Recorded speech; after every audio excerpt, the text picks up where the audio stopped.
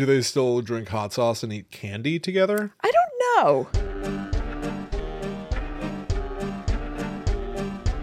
Hello, welcome to Guide to the Unknown. I'm Kristen. And I'm her little brother, William. And this week, what's unknown is how we haven't already covered Roswell. It's kind of shocking. But apparently we haven't, so we're going to do it today. This is one of the lingering big guns. I would be curious to know, I'm sure there are other like enormous, obvious topics that we have somehow not covered over the course of almost 300 shows. Right. But Roswell in particular, I guess, is just so notorious. I know. It's shocking that we haven't already done this. Feels like low-hanging fruit. Yeah. So I'm sure there's other stuff. Well, tonight, we pluck those plums. And we're going to squeeze them. All right, everybody? We're going to talk about the Roswell Incident, as it's known. Since I am telling the story of the actual event, I think I'm just going to launch right into it. Please. But I think I need to almost give a disclaimer. There's no way for me to cover all of this. It's just not feasible. There are too many conspiracy theories. I'm going to be largely talking about the actual event itself when it initially happened. Yeah. Because there's so much information that has come out over the course of decades since this event took place, where people who were present at the initial Roswell incident in 1947 have later said, well, I wasn't able to tell everybody what I really saw. A lot of that stuff, I'm going to assume maybe true Roswell nuts, Roswell heads out there. Yeah. Maybe they know some of these characters I'm going to talk about and how they later said, oh, I saw an alien and I shook hands with him and hugged him. Right. I'm not including a lot of that stuff. I'm including the actual reports of the era when it first came out. I mean, that's completely understandable. I remember there was a book about Roswell. It might just be straight up called Roswell that came out, I don't know, let's say sometime in the last 10 years. And when I initially heard about it, I was like, oh, I think I'll read that. It is humongous. There's too much information. Yeah. And it's sort of funny to me because this is a classic sort of, you know, is it a government cover-up of an alien crash, whatever. So it can spiral out of control so easily because so much of it plays like hearsay. Right. I'm going to go on the record as saying I think most of it is hearsay or most of it is likely attention grabbing. But it's gone off in so many different directions. Of course, a book about Roswell is going to be enormous. Yeah. I'm going to give you the hits. I'm going to give you what you need to know so you at least understand it. That's perfect because I know the broad strokes. Did you know much about this before you researched it? I'm going to say just about nothing. Yeah. I would have known some of the 10,000 foot description of the pop culture stuff you're going to do in the second half of the episode, but the actual event, no. I knew the reputation. Yeah. What I knew. Well, why don't we do it this way? Do you have a history with Roswell, or what do you think it is before we really do it? I mean, I don't really have a history with it. I guess I've just been aware that there's this sort of lore around there being an alien spaceship crash that the government covered up. Like, I feel like talking about Roswell can also just be a shorthand for a government cover-up. Yeah. And, I think that a lot of our kind of like rote ideas about aliens and alien autopsies and stuff like that all sort of come from the Roswell incident, but I don't know the nitty gritty. Yeah. That's basically what I could have told you. It is a really interesting story, I have to say. Cool. One of the other reasons that I've been giving a major disclaimer about not covering everything is we've been putting out shorts. Yeah. We've been putting out short little short bites on TikTok and Instagram Reels and stuff at GTTUPod. They're super fun to do. Chrissy did the true story of crop circles just the other day, and I loved it. And so did so many people. I mean, it we don't talk usually about numbers on this show, but it performed pretty damn well. Yeah. But also we got a ton of comments from people being like, try to do better research. That's like not even what happened. Watch Ancient Aliens, bro. Yeah, okay. I didn't even look because I thought of it when I was driving. Very funny. When I was driving home, I was like, you know what? In that thing, I didn't mention at all that, like, I'm not saying they created 100% of all crop circles because it is a worldwide phenomena. Right. Or it would be phenomenon for that. But I was like, screw it. Well, I don't know. And honestly, to be completely frank, I was like, people are gonna get mad, but that creates comments, and it was accidental, but I guess I don't really mind stirring the pot for a little engagement. Your crop circle short is so heartwarmingly nice because it ends with you being like, I love it. I love aliens, and I love this. I love the true story. It rules. Of these two guys, these two old British men who made this. So I don't know how you feel about me representing our business this way. I've been responding to comments and saying, because they were like, what about all of the crop circles going back thousands of years? And I just started writing, no, that was also elderly men. Yeah. No, fine. Started being like, that's old man friends. Everything, all around the globe, it's elderly men. Old man BFFs. That is fine by me. Carte blanche. All right, good. All right, so let's talk about the Roswell incident.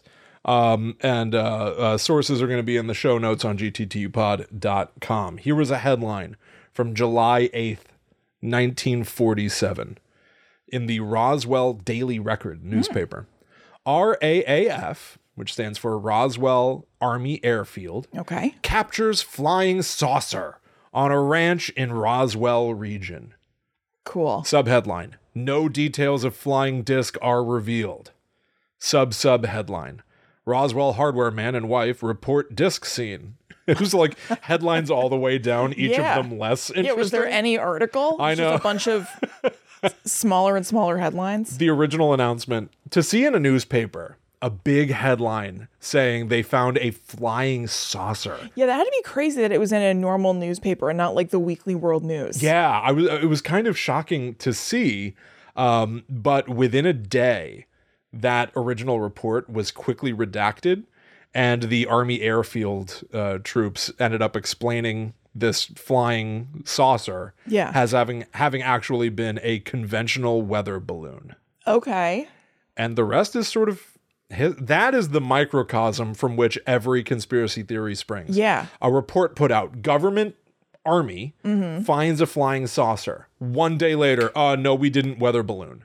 And that just gets your imagination working. I can fully, from that teeny tiny little event, that 24-hour period, I can see every conspiracy theorist going, they said a flying saucer, but then they redacted it, so they're covering it. So it's a cover-up. It's like a prompt for conspiracy theories. A prompt. Yeah, it sets the ball in motion. So wait, did the government put out something saying that there was a flying saucer themselves, or did the newspaper just say that? The Army. They released a press statement. That's what I thought. I read something that said that. I just want to make sure that was right in my mind. Yeah. And it was like perfect. That is very strange. It's very strange. That the Army themselves put out a press statement saying, yes, we found a flying saucer. Yes. And then they went, nope, it was a weather balloon. But there is a very good reason for it. Oh, okay. The Roswell incident itself is very strange because it hit essentially what I think might have been the perfect moment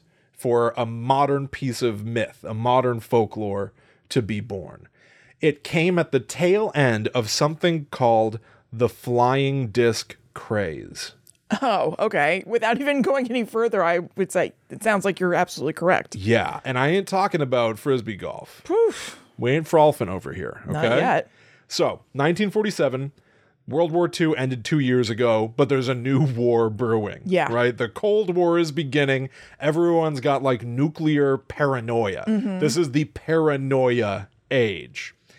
June 24th, 1947, Kenneth Arnold, do you know this name? Yes. He is the man who is credited with essentially bringing about the first sightings of UFOs and leads to the coining of the term flying saucer. Right. He is the grandfather. Yeah, he looms large over all sort of like UFO material. Yes. So essentially, what would this end up being? A month? A little less than a couple of weeks before Roswell is the Kenneth Arnold sightings. Okay. All right? Yeah, so everybody's primed. Everybody is primed. Everyone's going nuts. This dude, Kenneth Arnold, says, hey, I saw some stuff flying around in the Pacific Northwest. Newspapers take it and run with it. The term flying saucer starts getting used in circulation to describe the shape of what Kenneth Arnold essentially said he saw. And Wikipedia actually has a really cool map of sightings. That's cool. Starting on July 24th, they put like pins in the top west of the map, the top left, top west.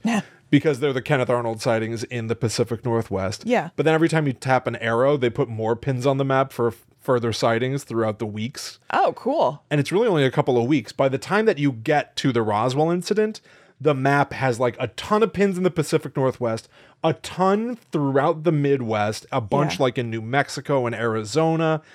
The point interesting. The point is that by the time Roswell happened, we were in the midst of like a trend of people reporting that they were seeing UFOs and it making headlines. Yeah. This is also, it's called the flying disc craze because it's sort of swept up in a mass hysteria, an American hysteria. Sure, you might if you say. will. Go listen to American Hysteria. Yes. Hosted by friend Chelsea. That's right. Featuring William's voice all the time. That's true. So they find a wreckage, all right, on it's actually it's really, really weird. Is the balloon boy in it? I wish. No, I guess I don't, because I think he'd be His dead. weird dad. Yeah. Yeah, when he threw up on TV and then his mom farted. My God. You know that part too, right? Everyone knows the balloon course boy I threw do. up on camera, but do they know that his mom farted? I hope that they do. Look up balloon boy mom fart on YouTube. Look up balloon boy mom fart. You're gonna find it. Yeah. It's awesome. You're gonna get exactly what you're looking for. Yep. So here's the run up. July 5th, 1947, a rancher named W.W. Mac Brazel That's a name that's not around anymore. finds debris on his ranch in Corona, New Mexico, just northwest of the Roswell Air Base. Brazel was evidently unaware of the flying disc craze. He lived on a remote farm. He did not have a phone, I guess. He did not know that the world was going nuts about flying saucers. Okay, so real quick. Brazel would be a good name for a small brazier. I just need a Brazel. You know, like Yeah. a cigarette is a small cigar. Yeah. A Brazel. Cigarello. What's Yeah. that? I think it's an even smaller cigarette. Even smaller. How small do they get? Yeah. So Brazel, not knowing about the UFO craze, basically finds all of this debris on his farm. It's tinfoil, rubber, and thin wooden beams. And he basically completely contaminates the crash site. Yeah. Sweeps it all up, pushing it under, quote, some bushes, some brush to dispose of it. But then he, within like a day, does hear about the UFO craze, and it recontextualizes the wreckage that he found. Oh. Maybe I just swept up parts of a UFO. So by the 7th, 2 days later, he's gone to the sheriff in Roswell, telling him the story. The next day, the 8th, it's brought to Commander Colonel William, to the base commander, Colonel William Blanchard, who has a Lieutenant William Haught release a statement. So Yeah. crashed Things on the are 5th. happening. Dude swept it under some brush. Hears about UFO craze, brings it to the sheriff, brings it to the army base. They release a statement right away. Oh, wow. That So seems quite It rash. seems rash and it seems fast. Yeah. On the 9th, the day after the statement is released about how they found a flying saucer, they quickly fly the material to a Fort Worth base, where a General Ramsey takes one look at it and, quote, identifies the material as pieces of a weather balloon kite. Oh. In like, no, the way I read it was certainly, it was as if they were like, my God, we've got to bring this to the general in Fort Worth. You must see these pieces of a flying saucer. And they dump some tinfoil and rubber and sticks Yeah. on his table. And the guy just goes, this is a weather balloon, you nincompoop. So what you said before does seem completely true. Like everything just springs from the fact. It seems like that the Army released a statement calling it a flying saucer and then rescinded it. Very It sounds quickly. like, at least so far, all the other facts just point to it straight up being a weather balloon. Absolutely. Holy guacamole. It seems like it's a weather balloon. Uh-huh. So I looked up a little bit of weather balloons themselves. They're made of tinfoil, rubber, Okay. And sticks. wood. Yeah. Yeah. They're made out of everything That the guy had in that his brush. W.W. Mac Brazel found. They're made of that. They go up and do a bunch of stuff in the air, from weather forecasting to wind speed and all that kind of stuff. But I was sort of surprised to find out that still today, over 900 locations around the globe still release weather balloons multiple times per day. They are designed to go up, get data, transmit it back, and then dissolve. Oh, okay. And the wreckage of it just falls somewhere. Oh. There are... Kind of like Dorothy from Twister. Sure, like Dorothy from Twister. Yeah, that's the machine they make with little things that go up and measure stuff in a twister. Oh, okay. I was genuinely picturing Dorothy Gale. Well, that's why it's named Dorothy. Ah, right. It's very clever. Yeah. But so the point is, this stuff happens all the time. Evidently in the area, they had been releasing weather balloons. And so they've got to land somewhere. This is some Roanoke shit. Yeah, it's some Roanoke shit. Yeah, for sure. Mystery solved right here. Now, here's what's sort of fun. So this was 1947. It's the end of the flying disc craze. There have been so many sightings and so much conversation for a few weeks that it all just sort of bursts. The bubble bursts. Yeah. The weather balloon bursts. And people stop talking about it. They don't care anymore. It was temporary. Yeah, they're just kind of over it. Attention dies down for 30 years. Okay. Then, February 1978, P.S. Can you believe that the attention on Roswell is barely older than us? Yeah. Isn't that kind of shocking? That is weird. It feels like it's been around forever, but it only became newly popular again the decade before we're born. Surprised to hear that. I assumed Less that than. it was just going on all this time since 1947. Nope. 30-year break from when it happened to when people started caring again. UFO researcher Stanton Friedman interviews Jesse Marcel, who was the only person confirmed to have accompanied the wreckage material when it was sent from Roswell to Fort Worth. The story given by Jesse Marcel reignites interest because evidently on some level it contradicts things that he had said 30 years prior, but nothing, hyper notable that I picked up on. Just it started to make people sort of perk their ears up. But it keeps going. 1980, a book called The Roswell Incident by Charles Berlitz and William L. Moore is published. Here are some quotes about it. The book's narrative holds that an alien craft was flying over the New Mexico desert, observing U.S. nuclear weapons activity, but crashed after being hit by lightning, killing the aliens on board. A government cover-up duly followed. Okay, where are they getting this from? I don't know. Yeah, but they said it. Historian Kathy Olmsted writes that the book's narrative has come to be known as version 1 of the Roswell myth. Berlitz and Moore's narrative was dominant until the late 1980s when other authors, attracted by the commercial potential of writing about Roswell, started producing rival accounts.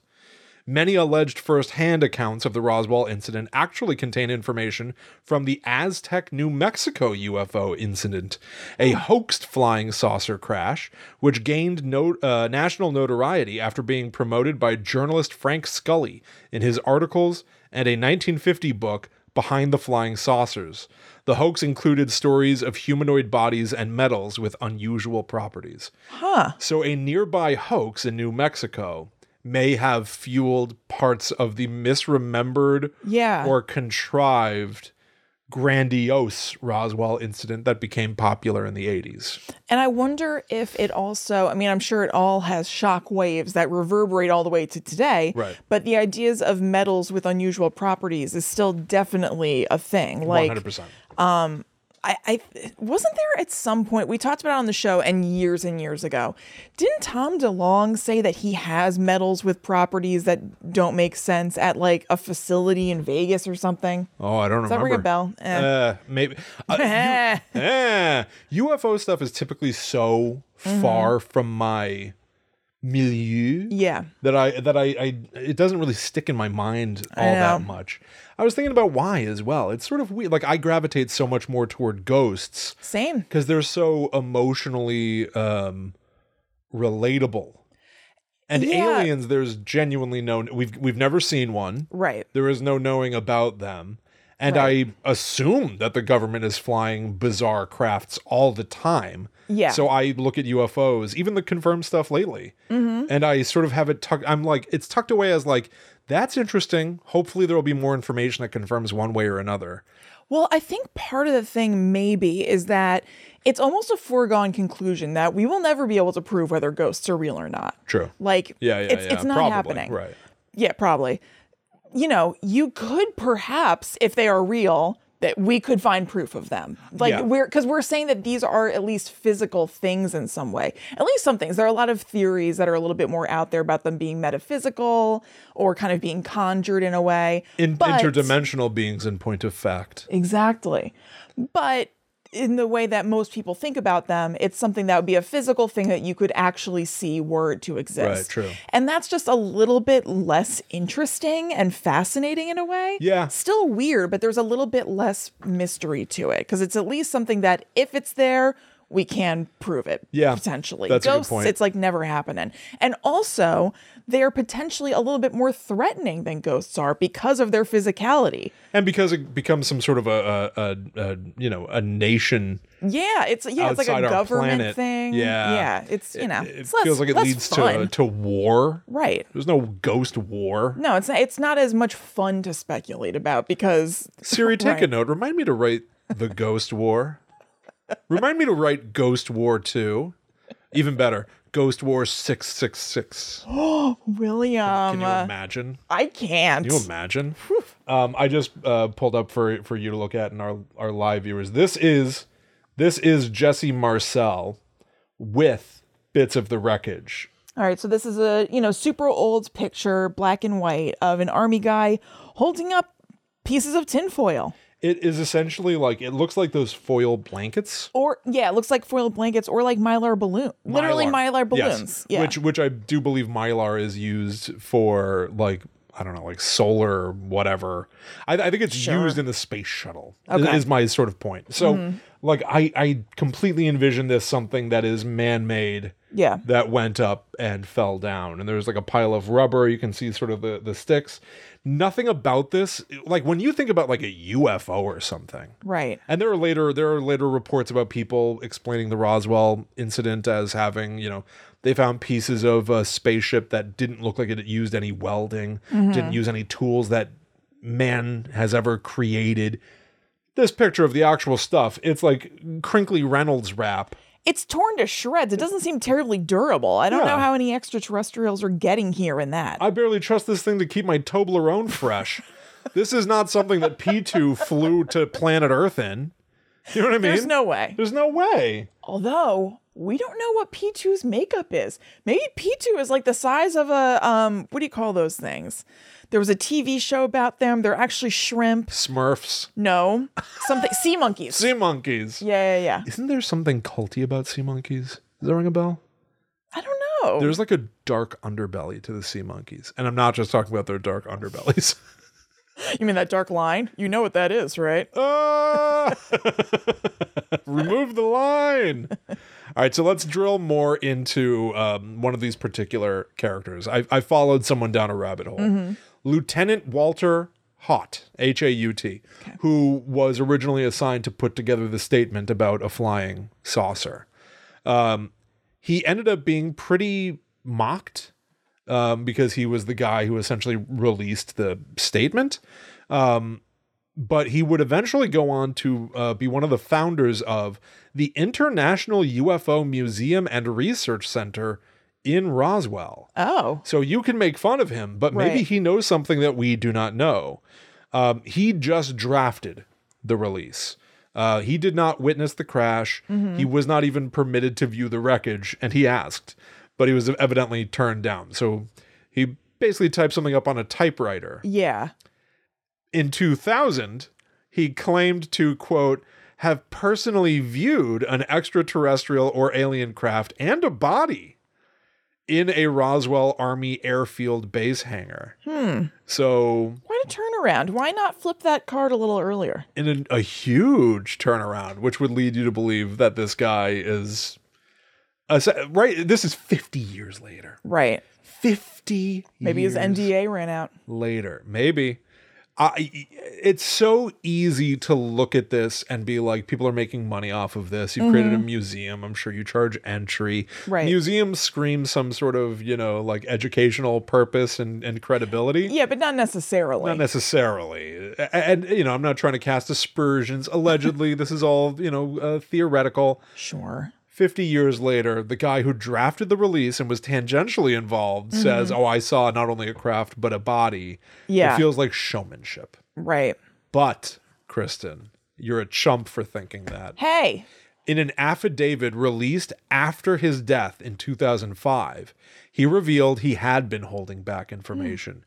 Quote, in his affidavit, Haught stated that on July 8th, 1947, following the press release he put out in the afternoon, he was taken out to a base hangar by Colonel Blanchard. There he saw an egg-shaped craft about 15 feet long and several small bodies about 4 feet tall with large heads in it. He was convinced the bodies were alien and had come from a crashed spacecraft. He would eventually claim that in the affidavit, not beyond the grave, that the military essentially revealed the weather balloon a day later as a means of walking back. Okay, that so it kind was of a cover-up. Yeah, right. Like, well, we can give them the weather balloon. Right. We do have this. Right. When was this affidavit put together? I don't know when it was put together, but it was only released once he died. Yeah. And I believe it was meant not to be released until he had passed away. When asked during a 25, this is fun. This president's commenting on Roswell a little bit. During a 2015 interview with GQ magazine about whether or not he had looked at top secret classified information, Barack Obama replied, I got to tell you, it's a little disappointing. People always ask me about Roswell and the aliens and the UFOs, and it turns out the stuff going on that's top secret isn't nearly as exciting as you expect. In this day and age, it's not as top secret as you'd think, which is interesting. And I thought this was worth quoting. I know. In June 2020, then President Donald Trump, when asked if he would consider releasing more information about the Roswell incident, said, I won't talk to you about what I know about it, but it's very interesting. Which is the same horse shit that you expect out of that man's flaps. Totally. Garbage. Will and I were talking about that time that he said that you have to flush a toilet 10 to 15 times last night. And like, Will was like, what do you think the deal is? Like, do you think he really actually is flushing a toilet that many times? And I said, no, I think he just says things sometimes. He just gets carried away. And I'm sure that's the exact same thing. I can't tell you what I know, but it's very interesting. It's just words. It's just showmanship stuff. Yeah. He's an actor, really, right? He's like Reagan that way. Yeah, both jackasses. So 1994, this I thought was pretty damning. A report was fully released that explained Roswell. Oh. And it still works for anybody who believes the conspiracy stuff. Yeah. You can never disprove that ultimately, right? Like this episode, I almost want to put out being like the end all be all. No one even needs to talk about Roswell anymore. People are going to be talking about this forever because there are so many avenues to go down. And by the way, I'm sure somebody could show me some literature that would change my life. And I'd be like, okay, interesting. Maybe there's something else. But I dare you to try. Show me some literature because I will not believe it. I guarantee it. No, I really won't either. But so a paper was put out explaining that what happened at Roswell was the crash of not just a weather balloon, a nuclear test surveillance balloon from Project Mogul. No. Yes. Oh my God. Project Mogul was all about this balloon that you could put up that had microphones on it to try to hear the Russians working on nuclear weapons. Doesn't that sound stupid now? Yeah, it sounds so stupid. So like put it up there with like a shitty little 1947 microphone. Yeah, right. Garbage. I don't know how that could work, but garbage. Some scientists figured it out, and I bet it worked. I know. It just sounds so silly. Like you just float up a microphone to eavesdrop. If we float a microphone in the sky? Question mark. Perfect. We'll give you $50 million to try it, Dr. Scientist. Yeah. Yeah. So it was a balloon. One way or another, did it have a microphone or not is really the question now. But that is the Roswell incident as it happened. The initial sort of reports of it. Yep. If you want to find the conspiracy theory stuff, Oh, it's out there. You will not have a hard time, but now you have like a find it. nice baseline. Look in the comments of this video. if the UFO people don't enjoy this, they'll type. Yeah. They'll type. They'll type. All right. Can I just tell you one final thing? Please. Justice for Indiana Jones and the Kingdom of the Crystal Skull. I agree. Sick of the jokes. There's no fourth Indiana Jones movie. It's not just offensive to me because, yes, there is. It's offensive to me because how many times have you heard that joke? I know. It's enough already. Enough with that It's just tired. one joke. I'm sleepy now. Yeah. So Indiana Jones 4 takes place in 1957, 10 years after. Arena Spalco takes Indiana Jones to Area 51, a big warehouse that might look a little familiar if you've ever seen Raiders of the Lost Ark. And I have. No big deal. And they sort of hit you over the head with it. But this is what she wants Indiana Jones to find for her in the warehouse. Object we seek, rectangular storage container. Dimensions, 2 meters by 0.5 meters by 66 centimeters. Contents of box, mummified remains. My God. Indy, of what? Indy says, why would I have any idea what you're talking about?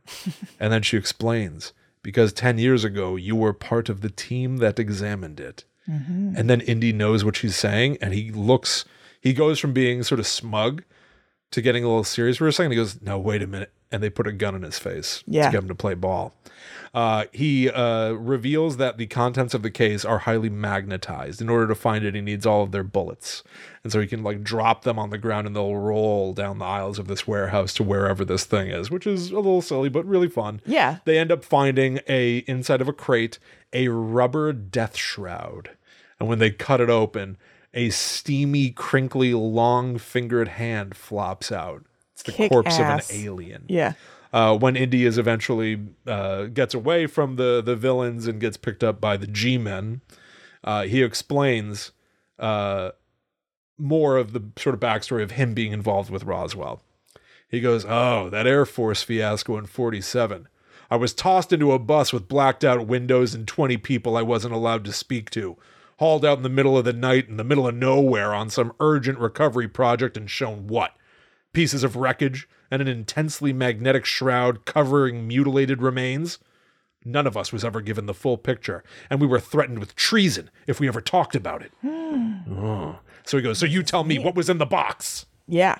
And Neil Flynn from Scrubs refuses to say. Oh my God. And Charles Widmore from Lost is there, and he's friends with Indy.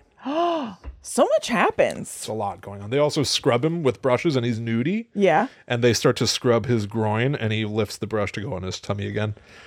And he pronounces nuclear as nuclear. Oh, surprising that they let that slip in. It's very surprising. Well, what are you going to do? There you go.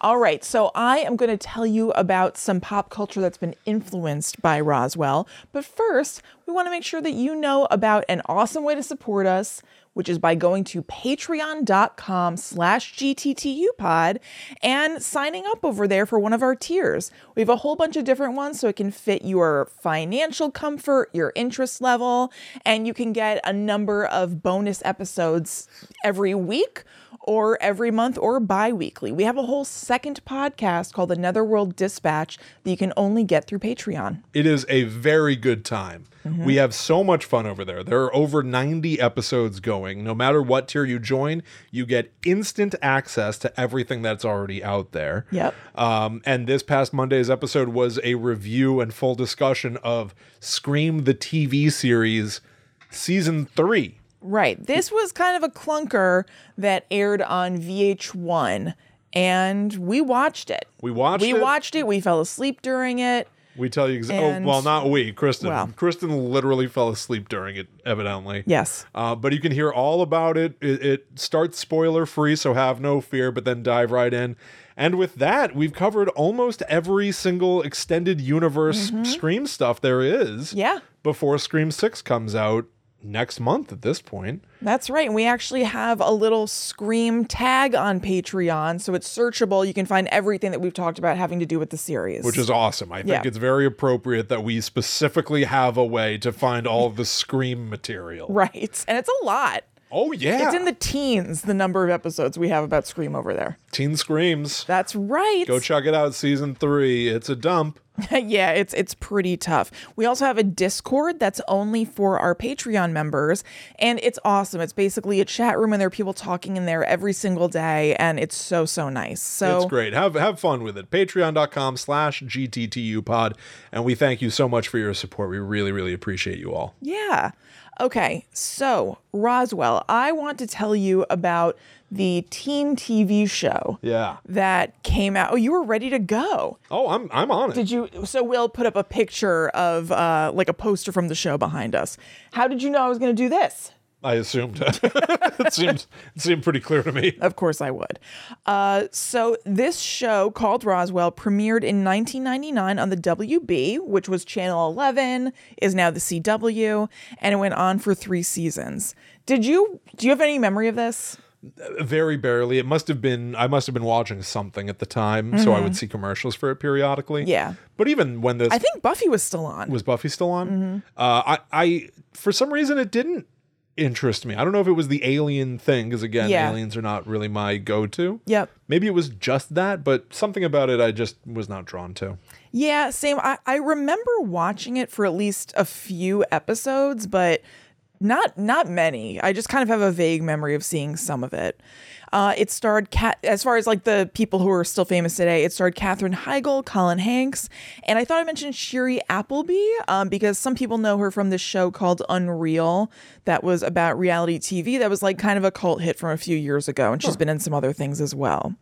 It was based on a YA young adult book series called Roswell High by Melinda Metz, and it was part of a boom of supernatural shows on the WB like Charmed, Buffy, and Angel. Oh, okay. So here is the synopsis of the show from the Roswell Wiki. For the past 10 years, Max Evans, his sister Isabel, and his best friend Michael Guerin have been living a somewhat normal existence with their hybrid biology of human and alien DNA helping them to fit in. What? They're part alien? That's how it starts? Yes. Surviving descendants from beings on board the fiery crash of an alien spacecraft that popular legend says plummeted to the desert in 1947... So they, crashed here during the Roswell incident. The 3 teenagers have grown up quietly among the Roswell residents since emerging from incubation. Their peaceful existence was shattered the day Max forged an otherworldly connection with fellow classmate Liz Parker by using his mysterious powers to heal her gunshot wound, putting aside a pact of secrecy and ultimately risking his own life. With this simple twist of fate, their secret was sacrificed and their identity exposed, forced to trust Liz and her best friends Maria DeLuca and Alex Whitman in order to stay one step ahead of forces from this world and beyond that would do anything to destroy them. They are also aided by Sheriff Valenti, who is driven by a very personal need to learn the truth about what happened on that fateful night in 1947. How old is he? Well, he wasn't alive then in 14. Well, maybe he was a lot. No, he's not that old. But guess what? I'm going to address that because here's what I said. What's going on here? Yeah, I've got a lot of questions. Questions I have from this. What's the deal with the crash? Who incubated them? I know they were eggs in the crash and they sat around waiting to hatch? No, not exactly. Incubate makes it sound, you think of eggs or whatever, but they were in some sort of pods. So the 3 aliens we follow, Max, Isabel, and Michael, were actually alien royalty from the planet Antar. Awesome. See, this is some good alien stuff. Yeah. And this, again, I usually wouldn't flock to, but I'm very glad that they just go ahead and say we're from the planet Antar. So the thing is, I don't know if that's established off the bat. I'm gathering from the series. Yeah, I don't care. So for all That's I know, fine. Things started to slow down in season 3, and they were like, Antar. Antar. Not sure. Return to Antar. Right. But I just figured I'd give a little overview. The aircraft carrying their biological clones, I couldn't find information about this. I initially took this to mean that there were human-looking clones made of their DNA that were these people. That's what I thought. Not so. Some sort of biological material crashed in Roswell in the 40s, and after the craft is taken by the Army to study, a pilot took the clones and hid them in something called the pod chamber, which is hidden in a rock formation. Then they emerge 40 years later disguised as human children. So the clones It's a weren't pretty good disguise. It's a great disguise for where they landed. So the clones themselves, that implies to me, were not in human form. They disguised themselves to emerge. Yeah, and emerge they did. I think, with no memory of the intricacies of their former lives. Oh, so they're cloned royalty, but don't know that they're Right. kings and queens of Right. Antar. They know that they're aliens, but they didn't know about their royal status. Yeah. Now, The king of queens, the king of Antar. Oh my God. What does this all mean? Probably a lot. Yeah. Well, it might, because something very mysterious happened during my research. I couldn't find any clips of this show to clarify. What? You can find trailers and you can find like fan made like trailers and things like that, but I couldn't just find like a clip here or there, Really? a commercial of the show. So I'm doing my best without additional context, but where are these things? That's fine. Kristen, they may have disappeared, or perhaps we got merged with some other universe where we No, I think remember the they're- show existing, but I think they're burying it. I think that everybody in the government is so afraid of the Roswell incident, they're even taking a look at the WB show and stifling things. you think so? I mean, Yeah. it says it's on Hulu. That's true. I couldn't find clips, Okay, that's an important distinction. I said. Okay, because I did- basically found it right away. Look, I also saw that it was on Hulu. Okay, Not going to lie to you. all right. But you know how YouTube has tons of clips of things? Yeah. And even sometimes if you go to Google and you hit the videos tab, you'll find some weird ass website. What? This show starred Jason Behr and Brendan Fehr. Oh. Behrfehr. Well, what does that mean? That only raises more questions. Bear, Fair, and Appleby? All in one thing? I don't know if we should be talking about this. I don't know. All right, moving on. Another question I had. What's Sheriff Valenti's personal connection? Yeah. So I just quoted this straight from the wiki because it's like kind of involved, so why paraphrase it?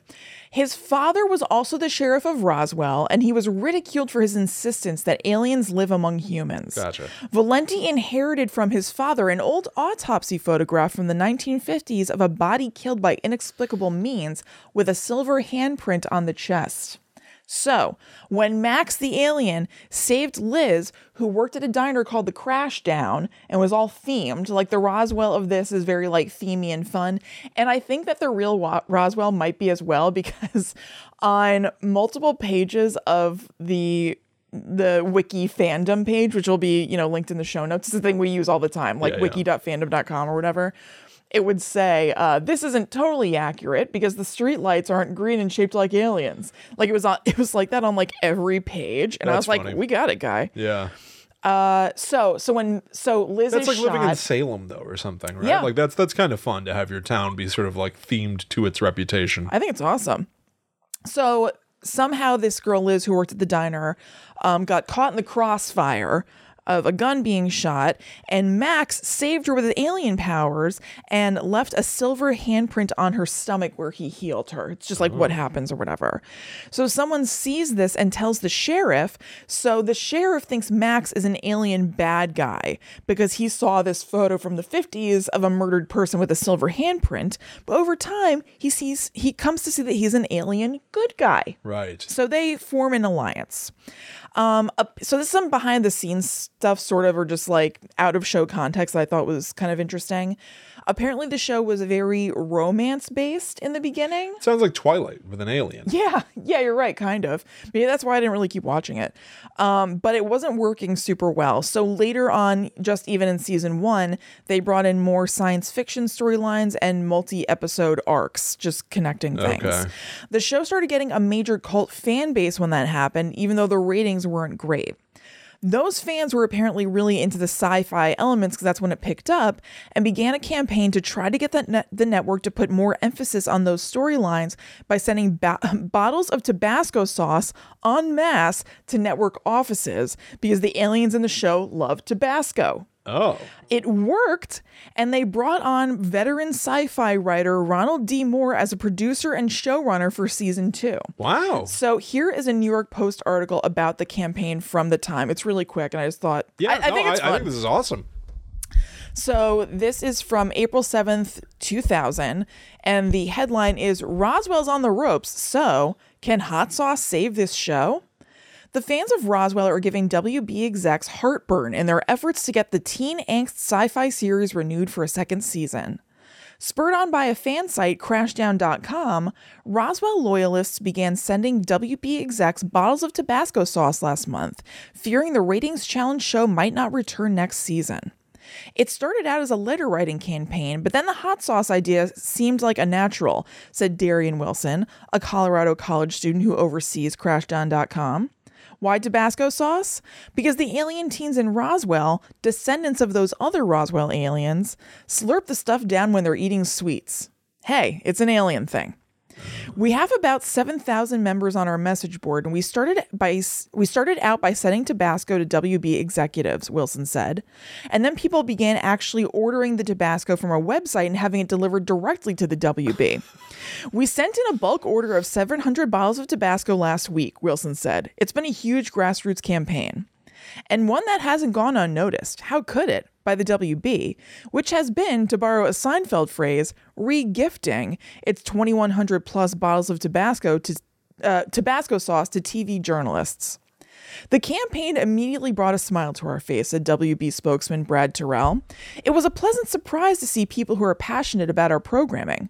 We've still got plenty of Tabasco left over here for a chili cook-off. Oh, all right. Did they ever have their chili cook-off? Unclear. Oh, okay. I didn't find a follow-up. But it seemed to move the needle because, first of all, they moved Roswell from like a crappy spot during the week to a better spot. Yeah. And it did get renewed, and they hired that dude. So it did something. However, ratings continued to decline, and it was canceled in its second season on the WB. It got brought back for the third season on UPN, but it didn't get good ratings there either, so it was canceled for good. Okay. Well, they tried. Yeah. Honestly, the fan campaign thing is awesome. Like, I love it's that. great that they were able to orchestrate that. I know. And that the network actually felt like it demonstrated an interest. Yeah. Especially, like, you think about that coupled with, like, the way that shows keep getting canceled or dropped or pulled from all these services and stuff. I know. Like, man, if you love something, you've really got to back it, rep it, pull the stand up for Tabasco it. out. I mean, the thing that's tricky about it is that, yeah, it's amazing that these people were so passionate about it. Yeah. But if they're looking at literal just numbers, it's great that these people are so passionate, but that doesn't help the ratings. It just means that these people are obsessed, which rules. Which is awesome, yeah. Well, but it got them something at least for the short term. It got them more. Yeah. No, I mean, I love it, but I can also see where it's like, damn, it's just like not quite enough. We just needed more people to know about it. Yeah. So there was a revival in 2019 called Roswell, New Mexico. Oh. Interestingly, William, Tyler Blackburn from Pretty Little Liars is in the show as an Air Force vet. Second appearance of Tyler Blackburn on Guides to the Unknown. I do find that interesting. Right? So kind of unusual for TV, I thought. It keeps all of the characters' names. Like, it's pretty much like a remake. They end up changing some things, so it's not really perfect. But I was surprised to see that it wasn't just like a conceptual revival. All the characters' names are the same. It follows at least some of the same beats. Like, you know, Liz gets shot, Max saves her. And then they, you know, kind of go out from there. But instead of it being a reimagining, it's like very remakey, and I was surprised by that. Do they still drink hot sauce and eat candy together? I don't know. This is a trope. That I'm not sure of. Like a character that like I bet not. eats crazy food. Like I'm sure on Third Rock from the Yeah, like Sun Elf. they were eating. Yeah, like Elf. Yeah. I bet there had to be a nod. I'm sure at least somebody is putting Tabasco on their eggs. Yeah, true. You know what I mean? Right. But I don't know. I mean, maybe they are. I have no idea. So it ended after 4 seasons, even though the reception seems like it was pretty mixed for its full run.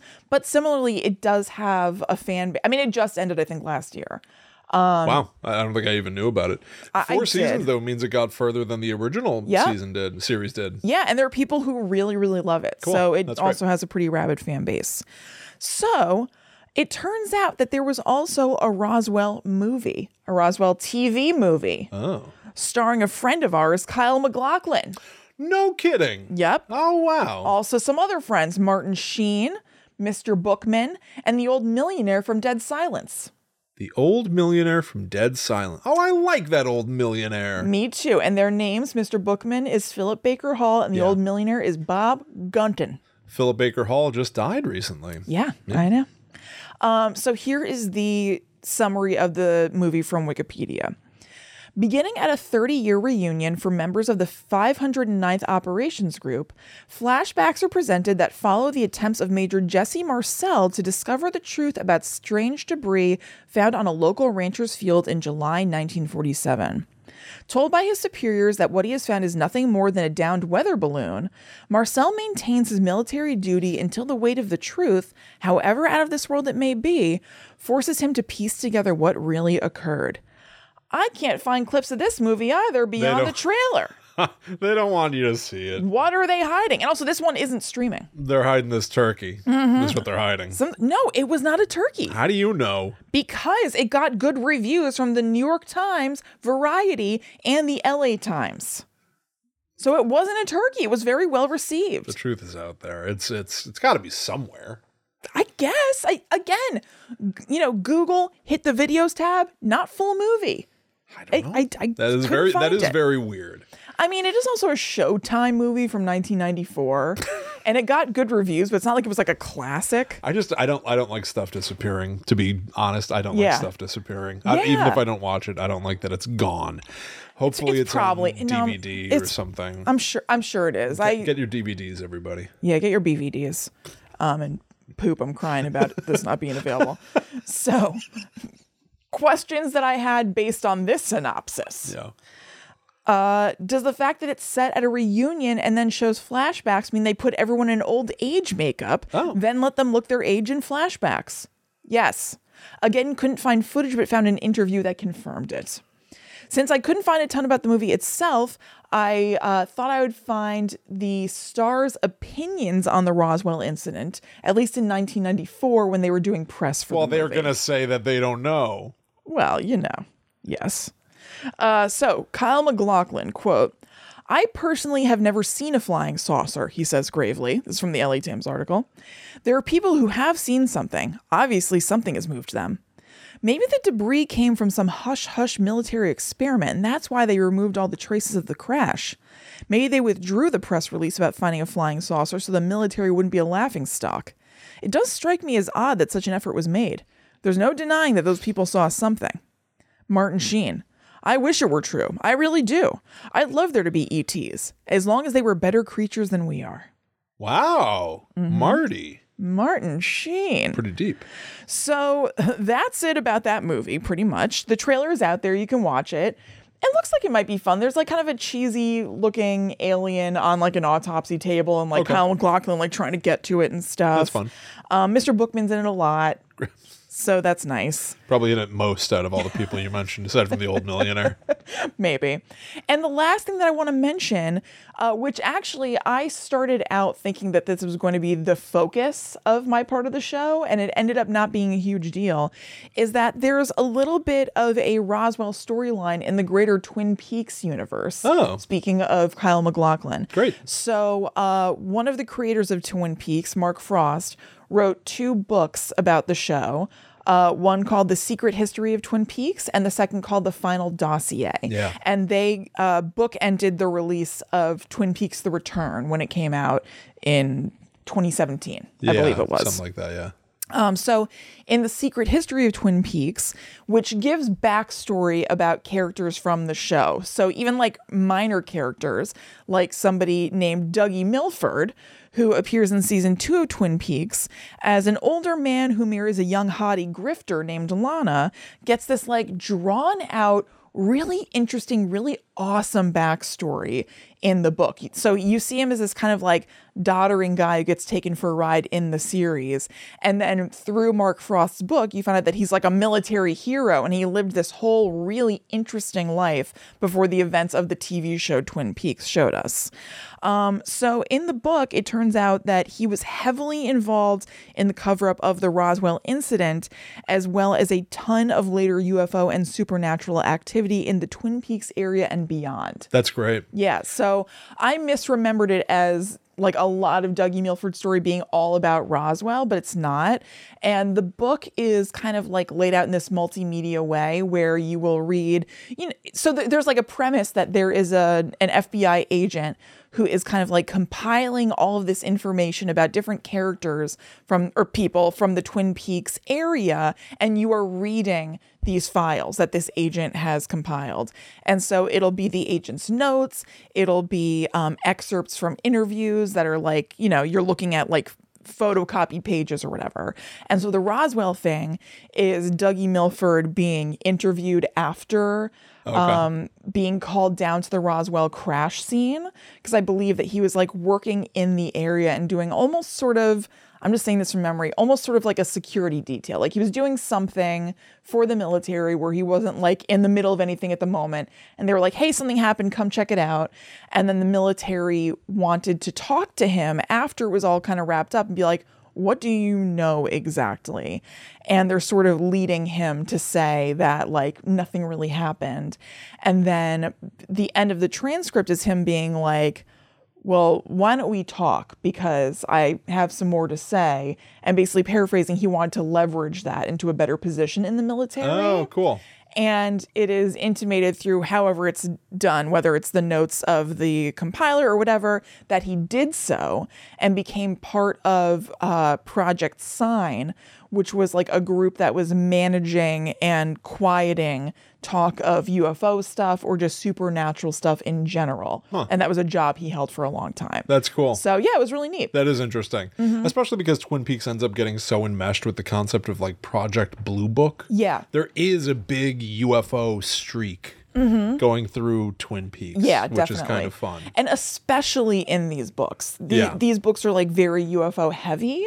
But I like love them. They're so good. Yeah, I remember it hit like when it was like the height of my Twin Peaks interest. Yeah. And those books came out. We did them on an old show. But man, I loved them. I like really tore into them. They were like the Blair Witch dossiers. Yep. Like they're like found footage books. Yeah, they're fully awesome. They are weird because the continuity doesn't always work between the books and the TV show. Yeah. But that was almost fun because it kind of led to more speculation where it was like, well, is this in a different universe or whatever? So while I'm saying Dougie Milford of the show is this same Dougie Milford who did this UFO stuff, is he? Is he? Is it like they were sort of hinting at a multiverse type of thing before multiverses became the sort of like hot topic they are right now. But also Twin Peaks is like such a strange series because it's two different like creators with their own vantage point of the community of Twin Peaks. Like David Lynch, it's all sort of like impulse and suggestion and surreality. And Mark Frost, I think, is a lot more sort of like conventional mythology. Yeah, in some way. Like, it seems like David Lynch is very cool with things just being left unsaid. Yeah. And Mark Frost wants to say the things, but he doesn't mind bending it. So the reason that people think that there is a continuity deal with them is not just because it's like, oh, maybe Dougie Milford did this stuff in another universe. It's because there are stories that were told in the actual show that don't match up with what's in the book. Yeah. And that's not an accident. No, it's not. It's the all creator made it. Yeah. So it's awesome. Super cool. Yeah. Maybe someday we'll figure out how to handle Twin Peaks. That would just be fun to talk about. I know. I love it. All right, everybody. Well, I think that's going to do it for us talking about Roswell this week. Yeah, there you have it. I hope you enjoyed that. And like we said, if you like the show and you want to help support us, and perhaps more importantly to you, get like a ton more of it, like another side of the show, please go to patreon.com/GTTUpod. We would love to have you there, and we super appreciate everybody who's there already. So thank you. Yeah, just keep the party going. Stick around for a while. Why not? Thank you all so much, by the way, for hanging out. You can find Everything Guide to the Unknown at gttupod.com. Follow at GTTU Pod on all social media to keep up to date with what we're doing when we go live to record. See some of the fun like shorts and stuff that we've been posting, which have been a really good time. And we'd love it if you would consider sharing the show or writing an Apple Podcast review. Yeah, that's huge. That is huge. If you have a minute. Yep. And you can also follow us online. Yep, I'm at Chillin' Kristen. I'm at The Myth Traveler. So we'll see you next week for more weird, unexplained stuff that maybe we'll just fully explain and Yeah, right. you'll go, oh, okay. Oh, got it. But until that time comes, we must travel. Back to the netherworld go we.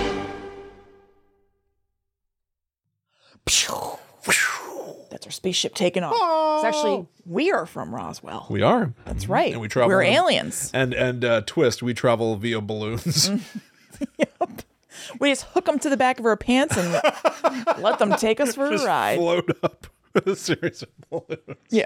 It's like the house from Up, but it's just Yeah. us at the bottom, dangling. Letting it take me. It's taking me. It's taking me!